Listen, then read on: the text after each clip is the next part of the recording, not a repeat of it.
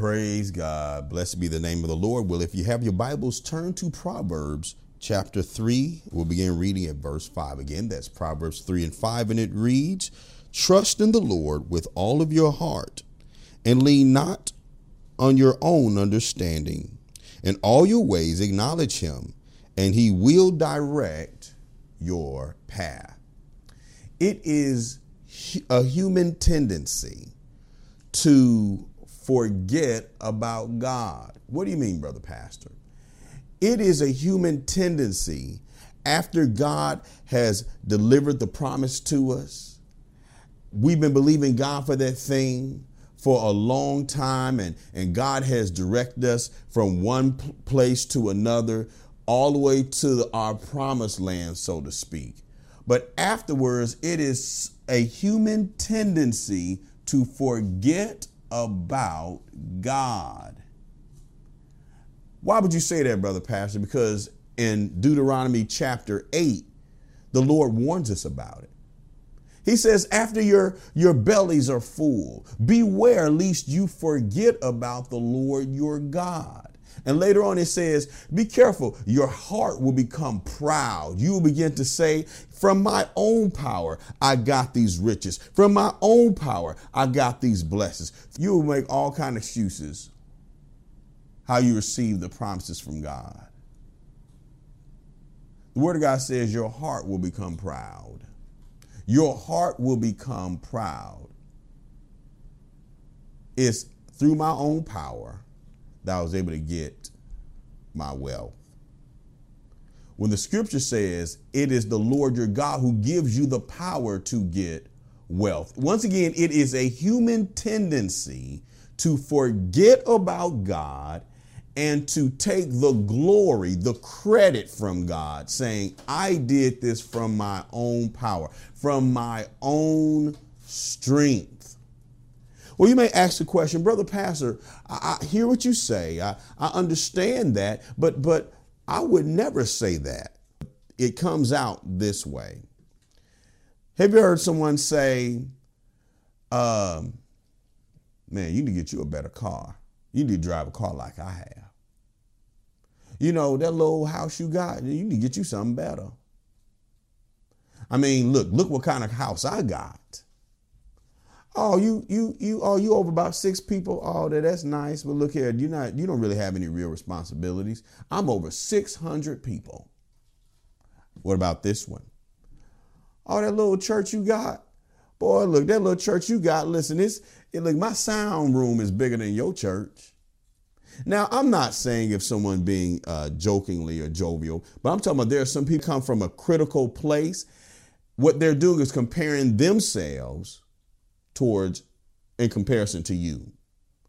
The word of God tells us it's not good to compare ourselves with one another, but they're comparing themselves. So this is the danger of that.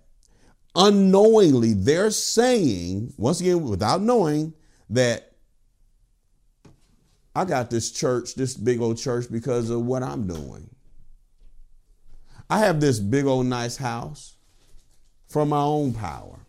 I'm driving this nice car because of what I'm doing. And you need to be doing what I'm doing. You need to be like me.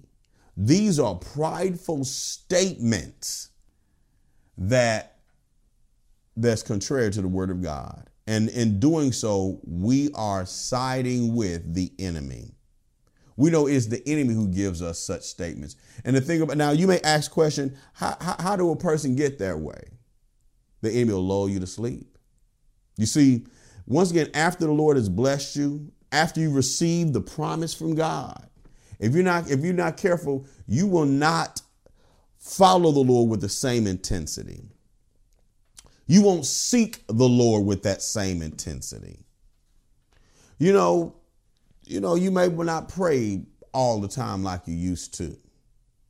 If you know the scripture says, trust in the Lord with all of your heart and lean not to your own understanding. In all your ways, acknowledge him and he'll direct your path in all of your ways. But you know what? When things are going good, there's no challenges. Once again, you receive the promises, you living good, you're riding good, your business is on point, everything is looking good. You don't really have much of a need to pray. After all, what are you praying to God for? Everything seems to be good. You know, the enemy will make sure that he'll try to have your mind on other things where you won't even thank God for what he's done for you. You may say it under your breath or may say it in church, but is your heart really in it? Do you truly thank God? But the point is this, you all. Once again, the enemy will lull you to sleep. So all of a sudden, you'll start thanking God for this and that.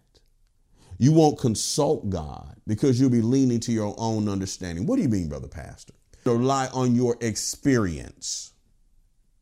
You begin to rely on your money. You begin to rely on your connections that you've made. You rely on your common sense, the wisdom of this age. But the word of God says, in all of your ways, acknowledge him and he will direct your path. The enemy will lull you to sleep. Next thing you know, after some time, the thought of consulting God about situation won't even enter your mind. And the problem comes when a crisis arrives. You won't think about consulting God. You end up doing something based on the natural, something that sounds good. Now listen, and you know what? The enemy will put a little religious phrase which sounds spiritual, such as, you know, God help those that help themselves. But you know, when a person says that, you know what they're really saying? God, listen, this is my plan. I want you to bless my plan. That's really what they're saying. The word of God says, once again, in all your ways, acknowledge him. He will direct your path. Notice it didn't say, in all your ways, make a plan and God will co-sign on your plan. It didn't say that. The point is this: we're being lulled to sleep.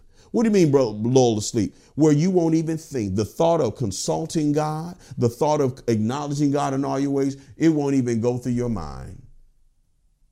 The enemy has lulled you to sleep.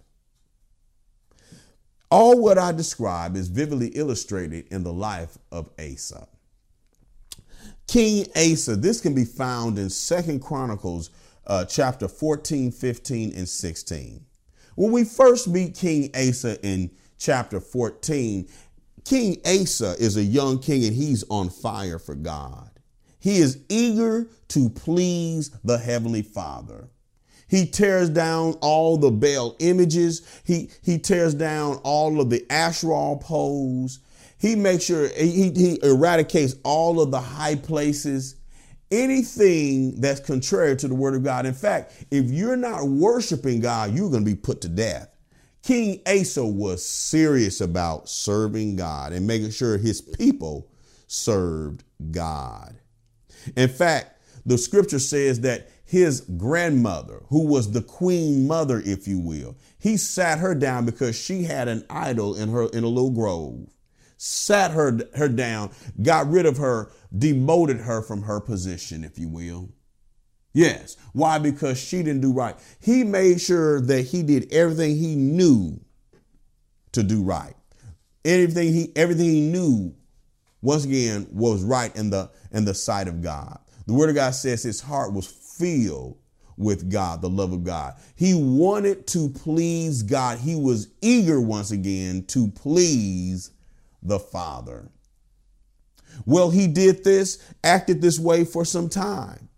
The word of God says in the 15th year of his reign. Now we're talking about 15 years. That's a long time to walk with God.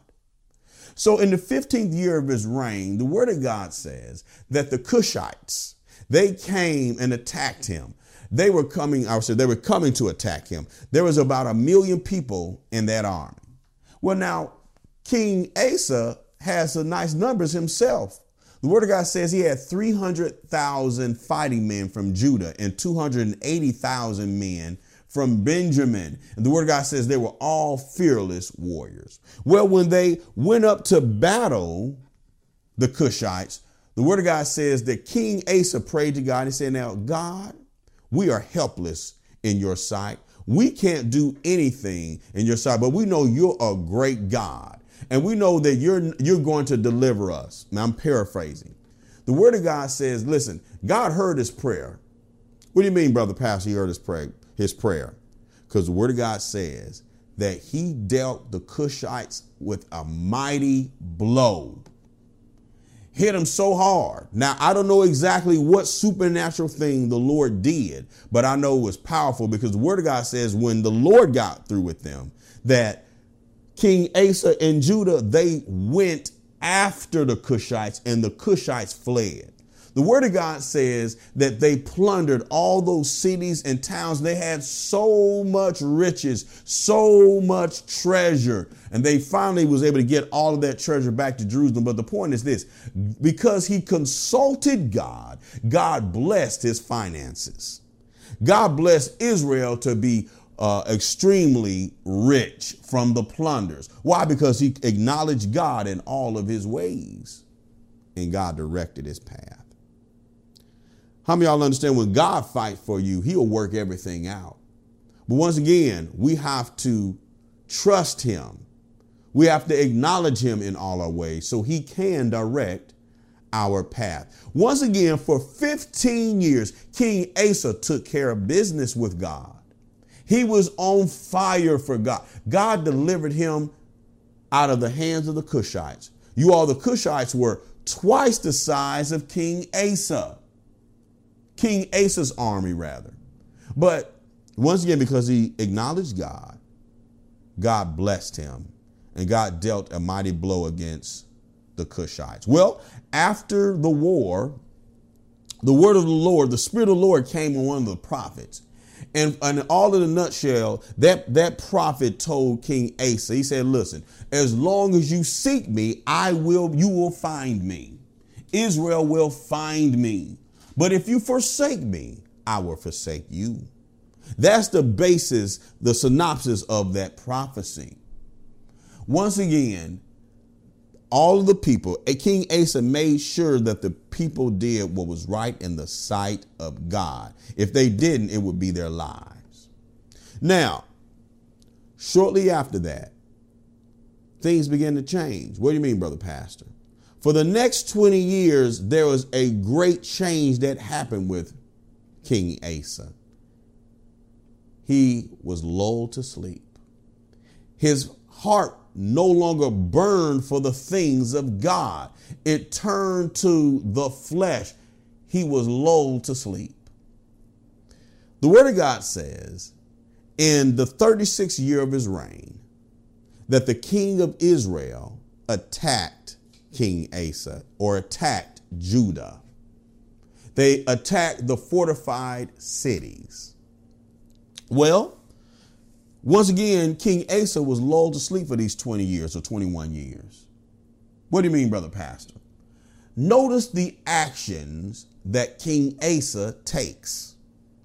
The word of God says, listen, he got this plan. Now, we know this plan was from the enemy. So what was the plan? Go and get all the silver and gold from the temple, from the tabernacle, from the temple, and also the silver and gold out of your palace. What is he doing? He's taking the tithe. He's taking all the goods from God's house. Take all the silver and gold from the temple as well as from your palace and give it to the king of Syria. You tell the king of Syria to break his treaty with Israel and attack Israel. Now, if he attacks Israel, then guess what? Israel will stop attacking you and you will have peace. That's exactly what King Asa did. But once again, let's look at it. He stole from the temple of God. He stole his tithes. He took all the money, all the silver and gold from his own palace to satisfy the king of Syria. The king of Syria did exactly what he said he was going to do. He attacked Israel, broke his treaty with Israel once again, and attacked Israel. And just like that human wisdom, listen, the enemy can give you a plan, and it seems like it is foolproof. And you know what? Just like King Asa thought? The king of Israel stopped what he was doing, abandoned his post to go and fight Syria. The word of God says that King Asa took all the stones, all the things, and brought it to their own cities to further fortify their cities. But the prophet came to King Asa. He said, King Asa, you messed up. I'm paraphrasing you all. He said, now listen, God was delivering Syria into your hand. In other words, God had plans to deliver them into your hands, but you did your own thing. He said, listen, don't you remember how God delivered you from the Cushites? They had over 1 million people. You only had half of that number, but the Lord still delivered them into your hands. The word of God says King Asa did not like what the prophet told him. So King Asa threw that prophet in jail. Now, wait a minute. The person whose heart at one time burned for the things of God, worship God. King Asa at one time had all of Israel worshiping God. But now his heart has grown cold. He has been lulled to sleep, if you will. Not only does he steal the tithe, now he throws the man of God who gave the word of God from God to the king. He throws him in prison. There is a great change that is taking place in King Asa's life. So once again, he didn't like that prophecy. Well, it didn't stop there. The word of God says in his 39th year of his reign, in the 39th year of his reign, the word of God says he had a diseased feet. But King Asa did not consult the Lord. You see, when you're lulled to sleep, you become in a slumber. And you know, you rely more and more on the flesh. You know, you get to the point where you don't look like you have no association with God. The word of God says that once again, he had diseased feet. The word of God says he did not consult the Lord, but he consulted the physicians. He did not acknowledge the Lord in all of his ways, so God could not direct his path. The word of God says on the 41st year of his reign, he died. He died. We're looking at a picture of someone who once was on fire for God. For those first 15 years, he had the heart of God. He did what was pleasing in God's sight with all of his might. But somewhere 20 years after that great victory, his heart turned cold. We no longer went after the things of God. He no longer had a heart for God. He relied on his flesh. He relied on the arm of the flesh for delivering, because, you know, once again, he had a little money. He had a little power. He had a little influence. He had some connections. He used all his power and his influence to strip the temple of God, to strip his own house of silver and gold. And when the Lord sent a word to him, if you notice, the Lord was still trying to help him. He threw the man of God in jail. He didn't want to hear that word. He did not want to hear the word. Threw the man in jail.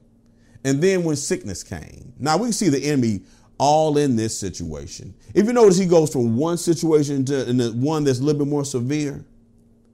It shows his heart has turned completely away from God. And once again, he gets sick. The word of God says he did not consult God, but he consulted the physicians. And then on the 41st year, once again, he died. You all, it is human tendency. It is a human tendency to forget about God after you get into your promised land, after you receive your promise. That is a warning for all of us. While you're on your journey, while you're on your way to your wealthy place, once you get there, we have to be sensitive to God on a day-to-day basis. The same tenacity, with the same intensity of seeking God, acknowledging God in all your ways, once again, on a daily basis about everything. Just like you operated in the wilderness, you have to operate as it relates to your relationship with God, or rather your fellowship with God. You have to operate that same way. If you operate that way, the word of God says this way: in all your ways acknowledge him, then he can direct your path. When you have that communication with God on a daily basis, you don't have to worry about your heart turning cold. God, why? Because you trust in the Lord with all of your heart. When you get there, wherever there is, on a daily basis, consult the Lord.